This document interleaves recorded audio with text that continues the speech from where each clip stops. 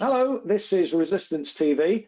The Palestinian uprising against 75 years of Israeli oppression that began in the early hours of October the 7th came as a shock to the Israeli regime and the whole of the Western world. The response of the political class and the corporate media to this resistance operation has been predictably one-sided, and the reaction of the Zionist entity has been typically brutal. But the Palestinian resistance factions are much better prepared than they've ever been, and Israel's planned ground invasion of Gaza will be met with stiff opposition if it goes ahead. And the lurid propaganda being peddled by the corporate media hacks and the politicians is already being debunked. So I'm delighted to welcome Yusuf Al-Halou onto the show this evening. Yusuf is a Palestinian journalist from Gaza, and over the last 15 years or so, he's worked as a broadcast news correspondent for various international media outlets. And his output's been featured on media channels all over the world, including the Real News Network in the US, the BBC, and TV in New Zealand, amongst others. Hi, Yusuf, welcome to the show. Thank you for taking the time out. Yeah, it's my pleasure, Chris. Thank you. Great stuff, mate. Well, let's get straight into it then, if that's okay. This operation by the resistance factions was bound to come, wasn't it, at some point? I mean, I've heard it, the Gaza described as like a sort of ticking time bomb, which was at some point inevitably going to explode. What do you think? Well, it was a surprise for all of us, to be honest, not only for the Israelis. Years of preparations led to this kind of sophisticated operation. Now, the people of Gaza have been under crippling siege for the past 17 years. And can you imagine that these resistance fighters with the minimum and basic capabilities, they managed to come up with this sudden attack that it was a slap on the face of Israel's intelligence, because they had no idea that it was coming.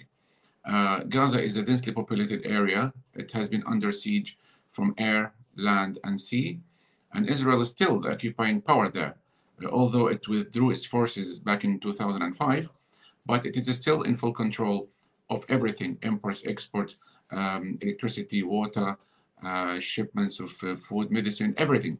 When you look at what happened when they bulldozed the fence, it was as if the people of Gaza, it was not only Hamas fighters, it was also ordinary people who were kind of, they did not believe their eyes that the fighters, they infiltrated across the border, and with these gliders parachuting from the sky. So they rushed to the border in, I wouldn't say it's celebration, maybe they thought that the Israeli army left their posts, but it was empty at the time. So the bulldozers, they destroyed the parts of the fence, and people entered, some of them on motorbikes, some of them on foot, some of them on cars, and they lasted there. They spent like around 5 hours, and only after 5 hours the Israelis find out that something kind of breach happened to the fence. Yeah. I mean, as a Palestinian, Yusuf, I mean, how did you feel about the operation? You know, when you heard what was happening on Saturday morning.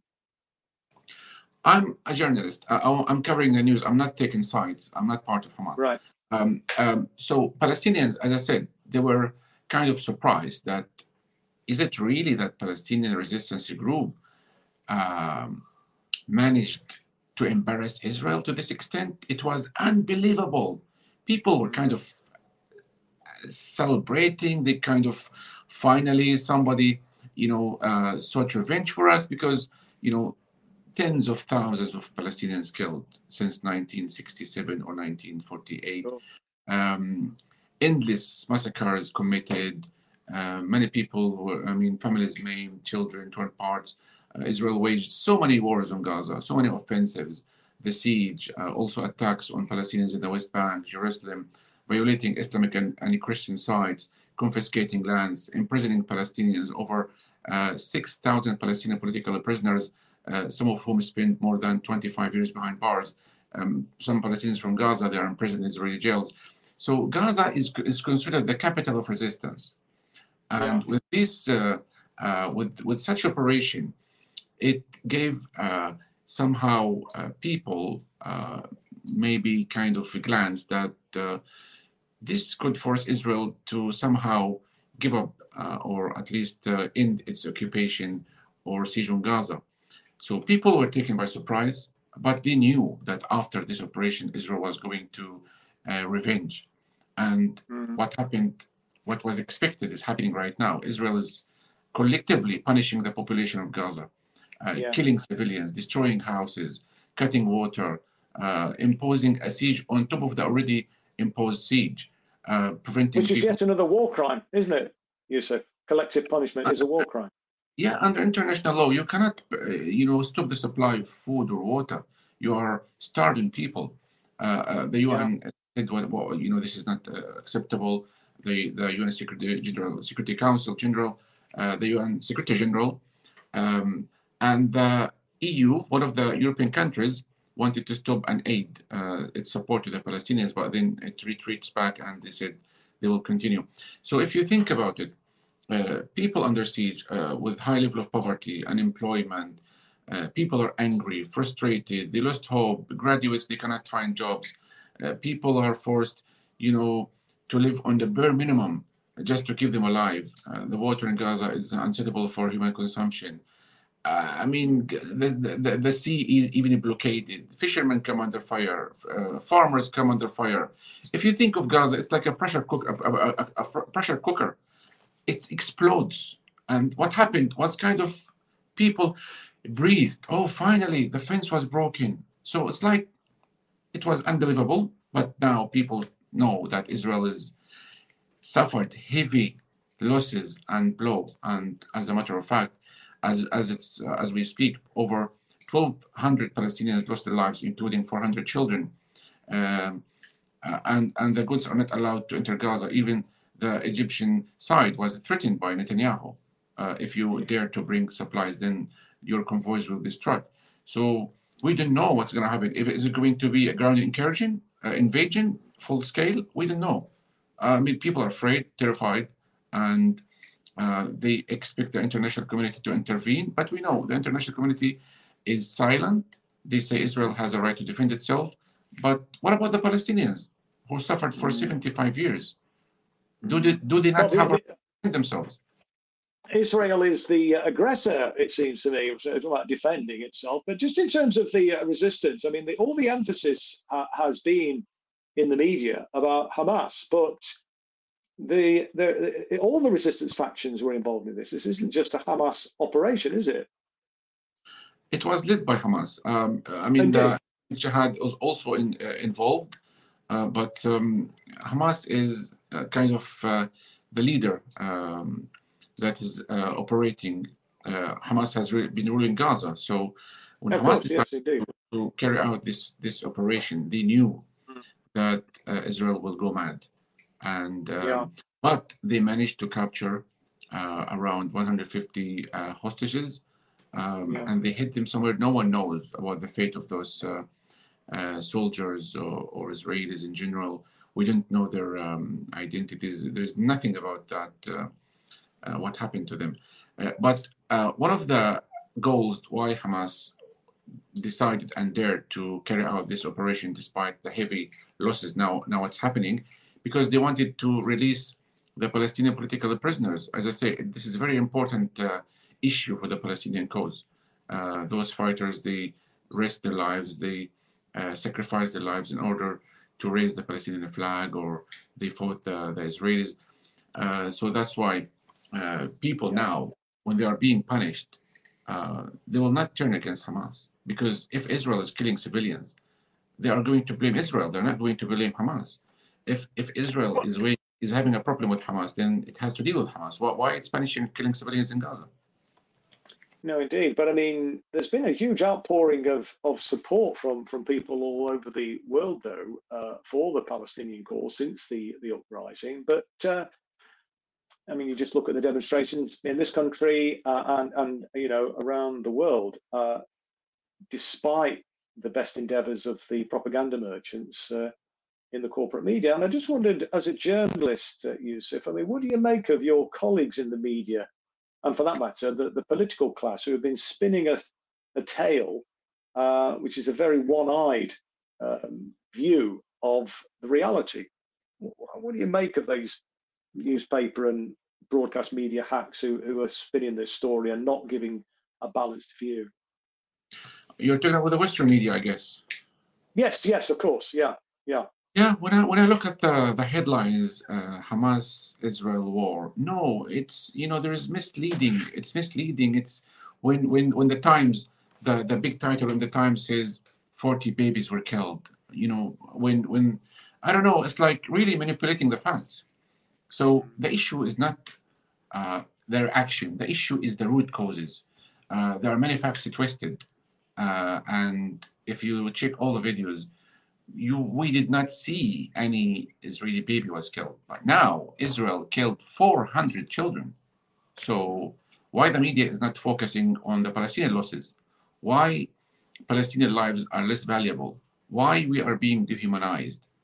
Why the West is only sided? Why they think Palestinians, they are less humans? Is that because we are not white? Is that because we are not Christian or Jews? What's happening? Palestinian Christians also suffering. They are being spit on by settlers. The churches are being burned, attacked. So why the world is biased? Why there is international hypocrisy? I think if the world wants a just solution or an end to the cycle of what they call the cycle of violence, they must treat Palestinians fairly. They must force Israel to abide by international law and implement UN resolutions. Palestinians aspire for self-determination. They are freedom seekers. They love life. They are not risking their lives to be killed. Obviously, they are hiding from bombs. They are not like kind of suicide bombers. So the Western media must give a fair space for the Palestinian voices. They must focus on the root causes, not on the reactions. They must treat Palestinians in a way that gives them a feeling that they also matter. We are humans. Black lives matter. Palestinian lives matter. All human lives matters. So why Palestinians are not given that extra attention? Why the Israeli lives are more precious than Palestinian lives? This is the question. Well, as far as I can tell, the corporate media seem to be just engaged in what Noam Chomsky referred to as manufacturing consent for war. But these sorts of lurid tales of atrocities allegedly committed by the Palestinian fighters has echoes of previous conflicts going back to World War I, when there were tales in the British press about Germans killing babies. We saw it in the first Iraq war, where it was said that Saddam's soldiers were taking babies out of incubators and throwing them on the floor and mass killing them. And a range of other lurid, absurd, nonsensical tales are told in order to soften up, it seems to me, public opinion. But it doesn't seem to be working, does it, really, with the wider general public, given the outpouring of support that we're seeing on social media and on the streets. So there's numerous rallies being organised this weekend in Britain, and this will be replicated across the world. So the media, isn't having the effect that it perhaps did in the past. Did it? Is it? What's your thoughts? Well, I think those narratives, the Israeli media or the Western media that is influenced by the Zionist lobby, whether it's in the US or the UK or elsewhere, they want to gather the human side of it when they portray that Palestinians, the fighters, when they abducted these Israelis, or creating false titles.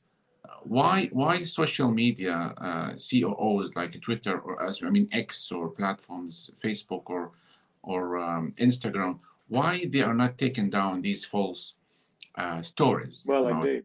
40 babies killed. This is a lie. So why, when it comes to the Palestinian narrative, these platforms, the giant platforms, they are fighting the Palestinian context, the narrative. There are so many Facebook accounts were closed. Even WhatsApp nowadays is shutting down some accounts for Palestinian activists. So the Western media is trying to gather sympathy from the international world in order to justify the actions of Israel. I received a few threats recently, even today. Two people unknown from unknown numbers. They say we're going to inflict Holocaust on Gaza. Wait for it. Some of them they said we will wipe Gaza. So when you hear these mentalities of people who suffered at the hands of Nazi Germany, who should be more merciful, but the opposite is happening. So why they want to inflict another Holocaust on another nation? There is something with the mentality. Why people still think in that way, that they are God's chosen people? So we are animals. What we are? I mean, when the rabbis they think of Palestinians as cockroaches or snakes who must be killed, even to kill the babies in the wombs in their mothers. So when you have these mentalities, I don't think it's possible to strike peace deals, because these fanatics, extremists, settlers who burned a Palestinian child alive 2 days ago from Al Khalil, what's happening? I mean, you cannot treat your fellow human beings in this way. So when you think of it, the leadership of the Israeli government, they must sit down and think, do we really want peace? Why don't we just end the military occupation of Palestine? Why don't we just recognize Palestinians' rights to exist like what the PLO did? Why we just don't end this bloodshed and be neighbors? Why don't we agree one-state solution? We are willing to accept that solution, Palestinians say, whether it's Hamas or Fatah or somewhere else. So the problem is the Israeli side, the mentality of the Israeli side, the extremism, the expulsion, to isolate Palestinians, to marginalize Palestinians, to treat them as second-class citizens inside Israel. The West Bankers, 500 checkpoints, the apartheid wall. So the apartheid in South Africa was ended by the help of the West. So why the West was not willing to intervene and end apartheid in Palestine? These are many questions. Absolutely. I mean, this is something which we cover on a weekly basis on the Palestine Declassified show that I host, which you've kindly appeared as a guest on a while ago, Yusuf. I mean, one of the problems, of course, is that Zionists are very influential and are very well embedded in the in the powerful institutions, political institutions, and so on. And that's something that, with the groundswell of support that we have, that we need to replace some of the people that are in these institutions. But it's not just in the political class. It's much more deeply embedded in that sense. But having said that, I mean, it seems to me that Zionism is in crisis, actually. Given the fact that they've lost control, I think, of the narrative, and have indeed lost the control of the narrative, despite all the propaganda that we've spoken about in the mainstream media. And people are increasingly more sympathetic to the Palestinian cause than the Israelis. And I just wondered what your thoughts were, whether you feel that Zionism is in its death throes. And I just want to read a few quotes to you, actually, because some senior Zionists seem to think that it is, actually. Ehud Barak, for example, former prime minister of Israel, of the Zionist entity, he is on record as saying that the Zionist entity is in danger of disintegrating before the end of this decade. And Yitzhak Brik, a former general in the Israeli occupation force, compared the position of the Israeli population to that of the passengers on the doomed Titanic. And just a final comment from only last year, Naftali Bennett, the regime's previous prime minister, said that the Zionist entity's very existence was in jeopardy. So, very influential senior Zionists were making these predictions before this before this Palestinian uprising. So, I mean, is Zionism in its death throes now, do you think, or not? Well, it's supposed to be a secular movement, Zionism, but if you look at the Israeli society, they are indoctrinated and being fed by the religious rabbis. And when Israel insists on a Jewish state, this means it's not Zionism dream or a goal or a project. This is a dream or a religious movement when you just want to expel non-Jews from inside some of the places. Or I mean, if you don't recognize, if you're not a Jew, you cannot use this road or that tunnel and so on. So I think it's in jeopardy. I think the Zionist project is declining, and I think after the blow that Israel received last Saturday, the West rushed to rescue Israel from this embarrassment. Look at the UK government now. The Rishi Sunak, the Prime Minister, issued instructions to Suella Braverman, the Interior Minister, the Home Office Minister, to ask the police to prevent the waving of Palestinian flag and make it a criminal offense. I mean, what on earth is happening? Are they worried from a flag? This is the flag of the Palestinian people. It's not the flag of Hamas. I heard today from people who called me, they said their children, they wanted to show solidarity with Palestine, and they wore kind of badges on their shirts or school clothing, and they were told off by some of the headmaster or the teacher in school. I mean, why are they trying to tarnish the Palestinian flag? It's the flag of the Palestinian people as a general. So there is a way to scare people from showing solidarity. To this extent, this shows how much they are worried from the declining of the Zionist project, because they've been feeding this project for 75 years. Billions of money were spent on training the Israeli army. And with the deployment of this American destroyer, this shows that Israel is in a crisis. So they wanted to restore the so-called power of deterrence. They wanted to assure Israel, which is their agent in the Middle East, that you will stay there. But what happened will not be forgotten. Generations to come, they will remember what happened on Saturday, 7th of October. No, indeed. I mean, and of course, the dire predictions of some of those senior Zionists seem to be reflected in the fact that there was a poll, you may be familiar with this poll, Yusuf, that was taken for the Israeli TV channel, Channel 13.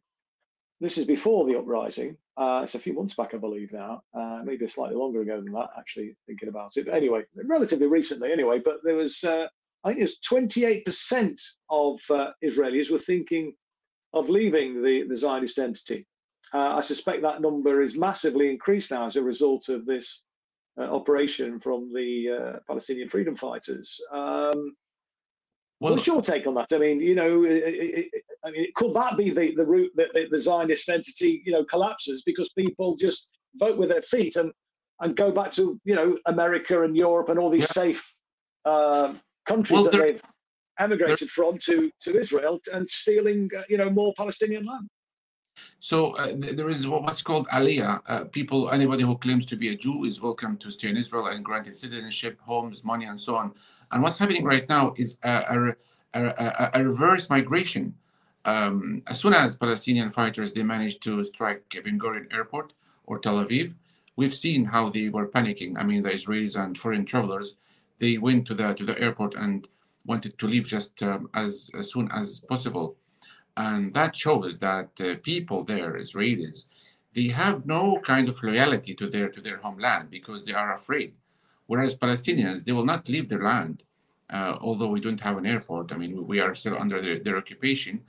But this shows that... Oh, we've lost Yusuf. Let's see if we can bring Sean in. Oh, no, is it back? No, let's bring Sean in. What's been the reaction? Hi. Perhaps Gaz can maybe see if we can get Yusuf back on the line.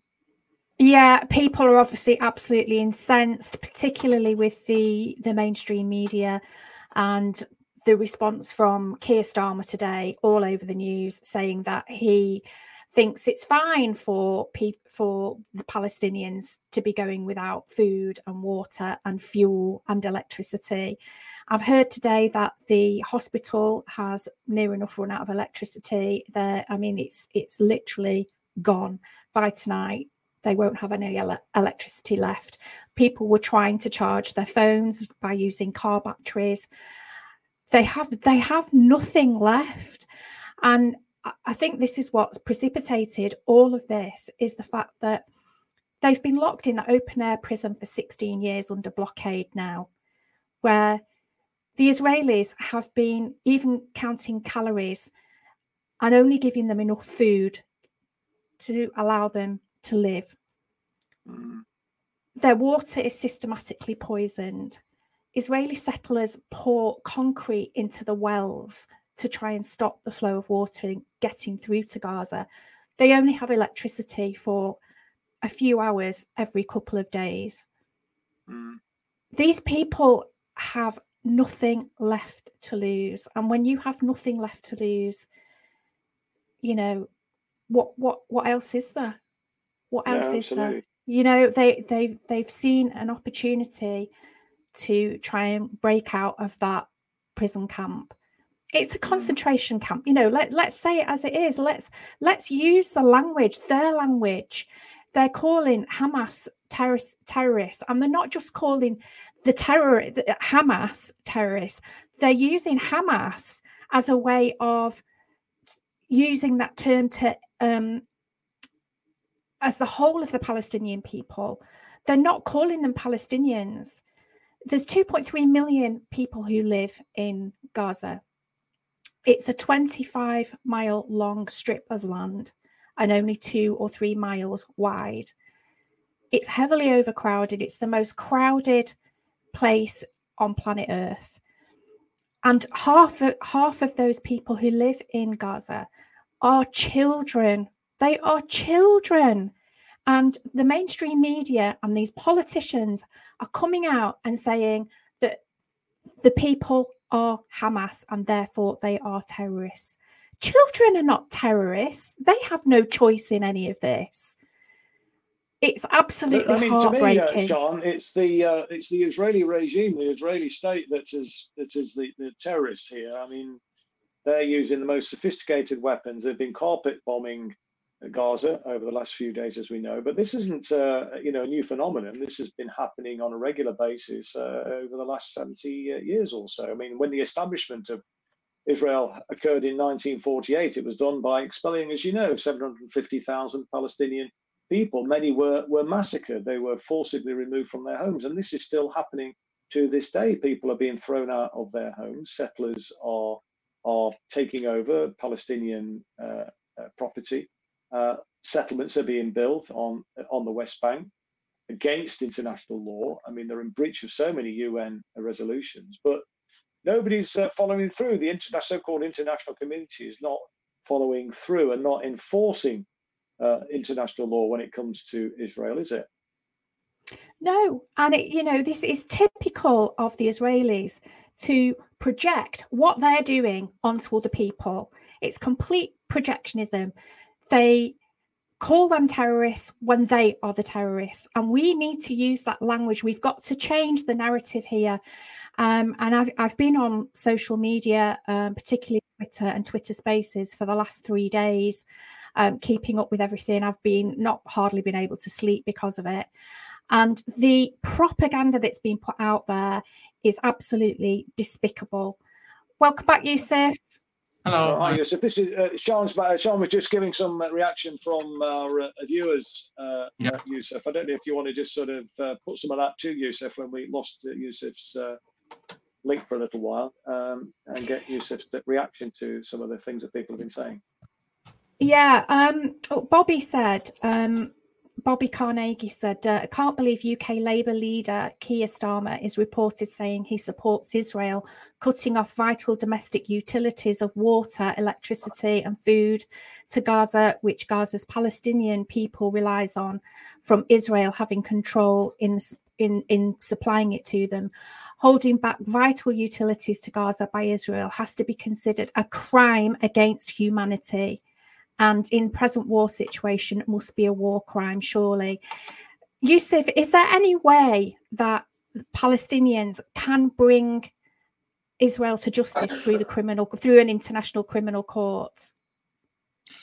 Well, the Palestinian leadership, they tried many times to go to the ICR, but they were blocked and they were threatened. If you dare to go, then we will suspend the financial support from the European Union. So even this legal corridor venue was blocked. And look what happened with the Goldstone report following the Israeli war on Gaza in the year 2008. It found Israel committed war crimes and crimes against humanity and so on and so forth, and nothing happened. I mean, Palestinians, their hands are tied. We've been urging the UN Security Council, the UN, to intervene, to pressure Israel to end its occupation, to pressure Israel to implement UN resolutions.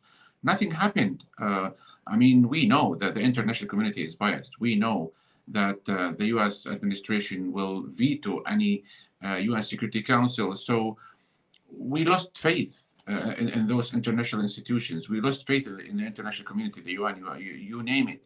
So the Palestinians are pinning their hopes on the free-loving people of the world, the people who support justice. We hope one day, the US wakes up and say to Israel, look, enough is enough. We've been treating the Palestinians in unjustified way, and it's time that you neighbors. Oops, he's gone again. Chris, can I ask you a question, actually, whilst we're waiting for Yusuf to come back on? What do you, in your opinion, now that there's many Arab nations who've come out and said that they're going to support Palestine? Oh, hi, Yusuf, you're back again. Do you want to finish off your points that you were making? I cannot hear you.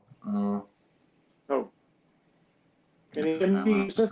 Gaz, can you just sort that out for us, please, in the background?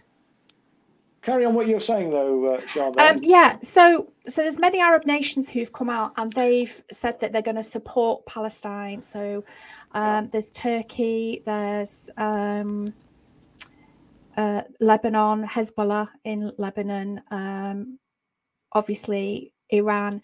I know today or last night, early hours of this morning, Syria started bombing the Golan Heights. So at the moment, Israel is being attacked on from Lebanon and Syria. With the dawn of BRICS, and Iran obviously has been taken into that coalition, do you think there is a danger for a really bad war to spark out in the Middle East now that Israel and the UK are getting involved?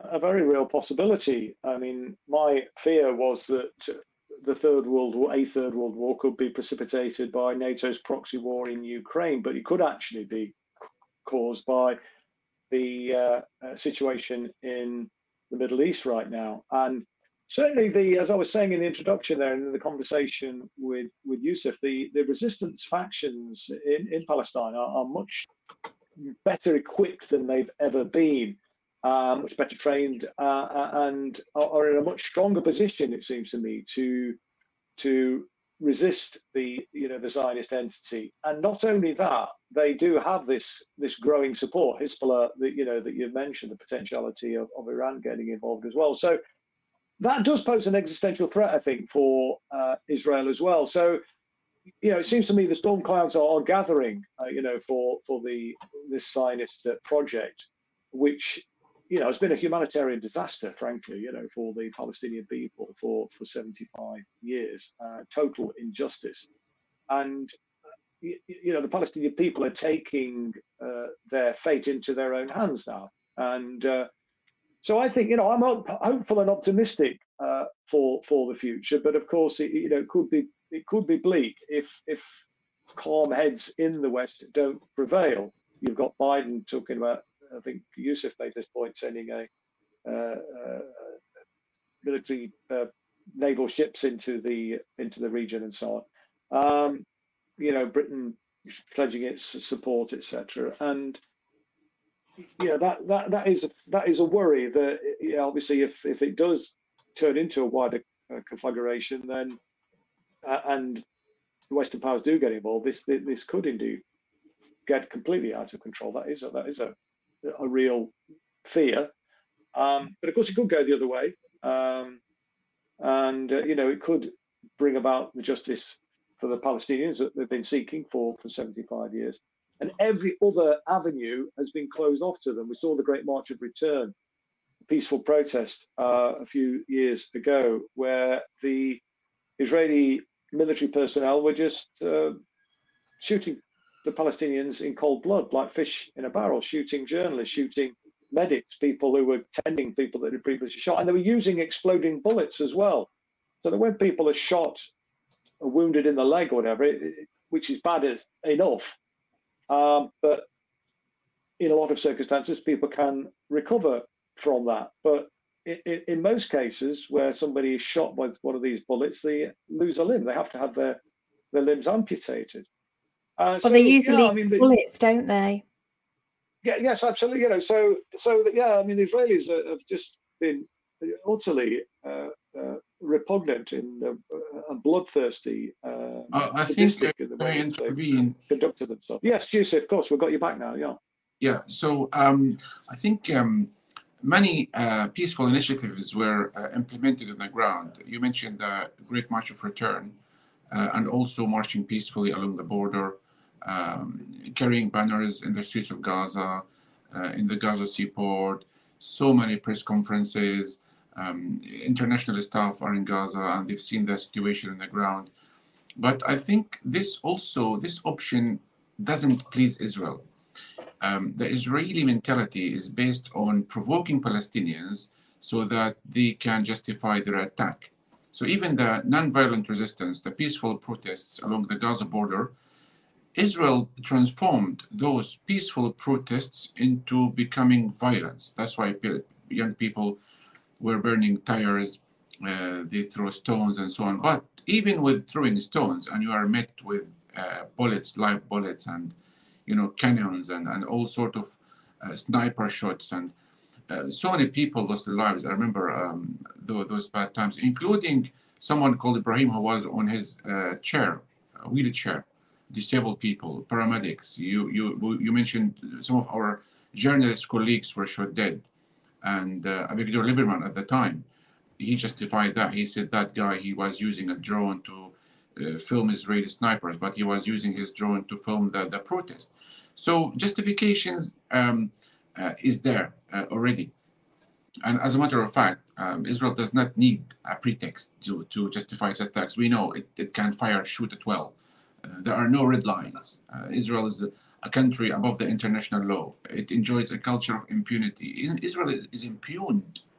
Have you heard of any Israeli officials held accountable when they travel abroad, when they come to the UK, or when they go? This makes Palestinians boil. Why Palestinian lives, they have no value, whereas the Israelis, it's like they are the masters. They control the media, the Western media somehow. So this kind of segregation, racism, apartheid must end. Without an end to this apartheid and colonization, the Middle East will not see stability. Peace will not prevail. And the world has to understand this. Why it is taking them so long to understand this, that Palestinians will not vanish. Palestinians are not Red Indians or Native Americans. We will not go anywhere. Our children and our grandsons, they will carry this message generation after generation. So why they just are not willing just to say, look, let's recognize your right to exist, Palestinians. Let's sit down on the table. Let's give you lands within the 1967 borders. Even the leadership of Hamas, they agreed to this option, and they said they are willing to amend their constitution. So with these concessions that made on part of Hamas, PLO, everybody, it's not enough. Israel is thirsty. Israel is hungry to grab more land, to confiscate more land, making the Palestinians, the lives of Palestinians miserable, so that we unilaterally leave, voluntarily leave. We are not leaving. That's why Palestinians in Gaza, they will never leave Gaza, because they say if we leave Gaza towards Egypt and Sinai, there are no guarantees that we are going to go back, because their ancestors, those who fled their villages in 1948, their grandchildren, they still carry the keys and certificates that prove their ownership to their properties in 1948. So there is injustice, there is oppression, there is kind of anger if you look at how Palestinians are treated in the alleyways of the old city of Jerusalem, they are stopped at checkpoints. They are treated like animals. And even, the descriptions of the Israeli officials, when they say we are dealing with human animals, I mean, all sort of kind of terminologies and names. So we are dealing with an extreme Israeli government that does not want to strike peace. So the Palestinian leadership, they have been hoping to strike peace deal with any kind of diplomatic leadership. But government after government, successive governments, all of them, they adopt the policy of extremism, the Palestinian bloodshed. Any Israeli official who wants to stay in power, they have to shed more bloodshed. They have to prove to the settler movement that they are not going to allow Palestinian state to flourish or to exist. So what can we do? We are squeezed in the corner. We are let down by the Arab countries, by the international community, by the United Nations, by the Security Council. What else Palestinians can do? We need help. I mean, the Palestinians say, we are fed up from urging the international community to intervene. But no one cares about the Palestinians. Why? This is the question. Well, I mean, as I say, Yusuf, I mean, the Palestinian people are taking their fate into their own hands with this incursion. Exactly. That's why there's support for the resistance, because the international community did not leave a Palestinian a choice, but to resort to kind of supporting this faction or that faction, because at the end of the day, if you are under siege and your children, if your child is 16 years old, then your child never saw a plane or a train in their lives. They are trapped in Gaza. So that's why Palestinians, they are taking the matter into their hands, as you put it. That's correct. And when Palestinians seeing Israel is crushing them, leveling and flattening their neighborhoods and their houses, and they destroying their dreams, obviously one day they will seek revenge. So this cycle of violence will continue. Yeah. Any other comments, Sean, before we close from? I just wanted to ask. Yeah, I just wanted to ask Yusuf, what can we do, Yusuf? Everybody is feeling so helpless right now. We're trying to get the word out. We're trying desperately to change the narrative that's coming out of the mainstream media and out of the politicians and governments. What can we do for the Palestinian people? I just saw a demonstration in Cardiff, and they demonstrated outside the BBC building. I think a pressure needs to be imposed on those biased media outlets, addressing officials, MPs, Palestinians. They feel that they are appreciated when they see people on the ground.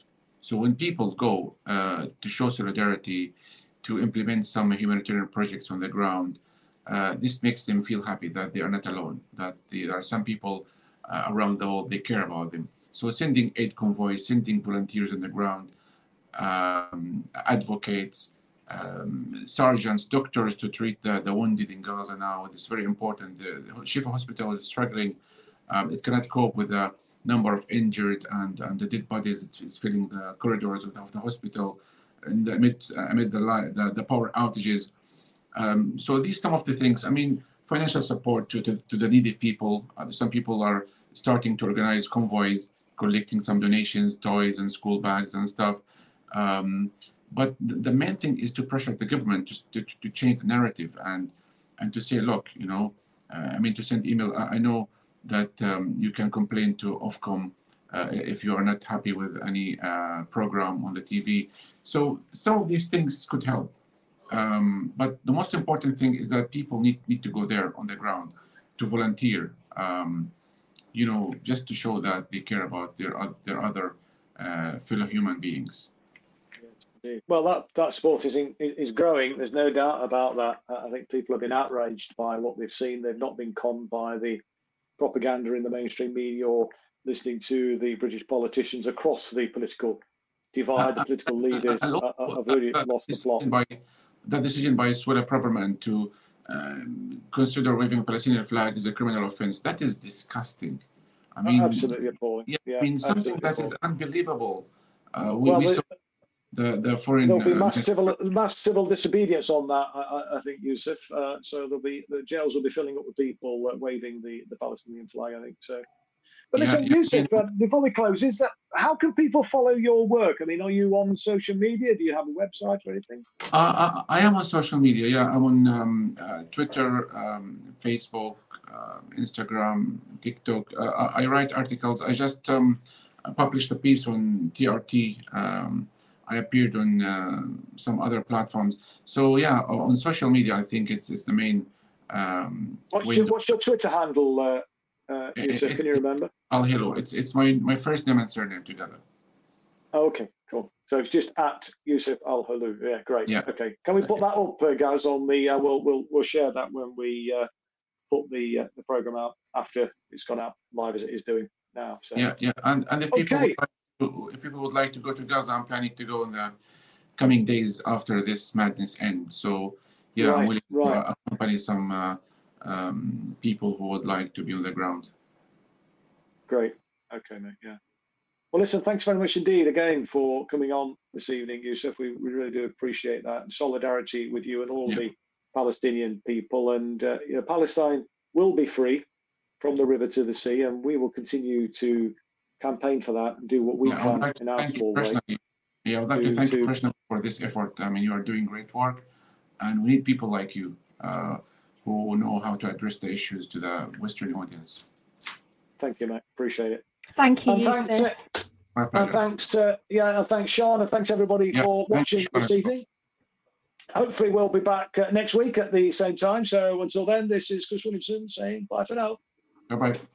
Bye.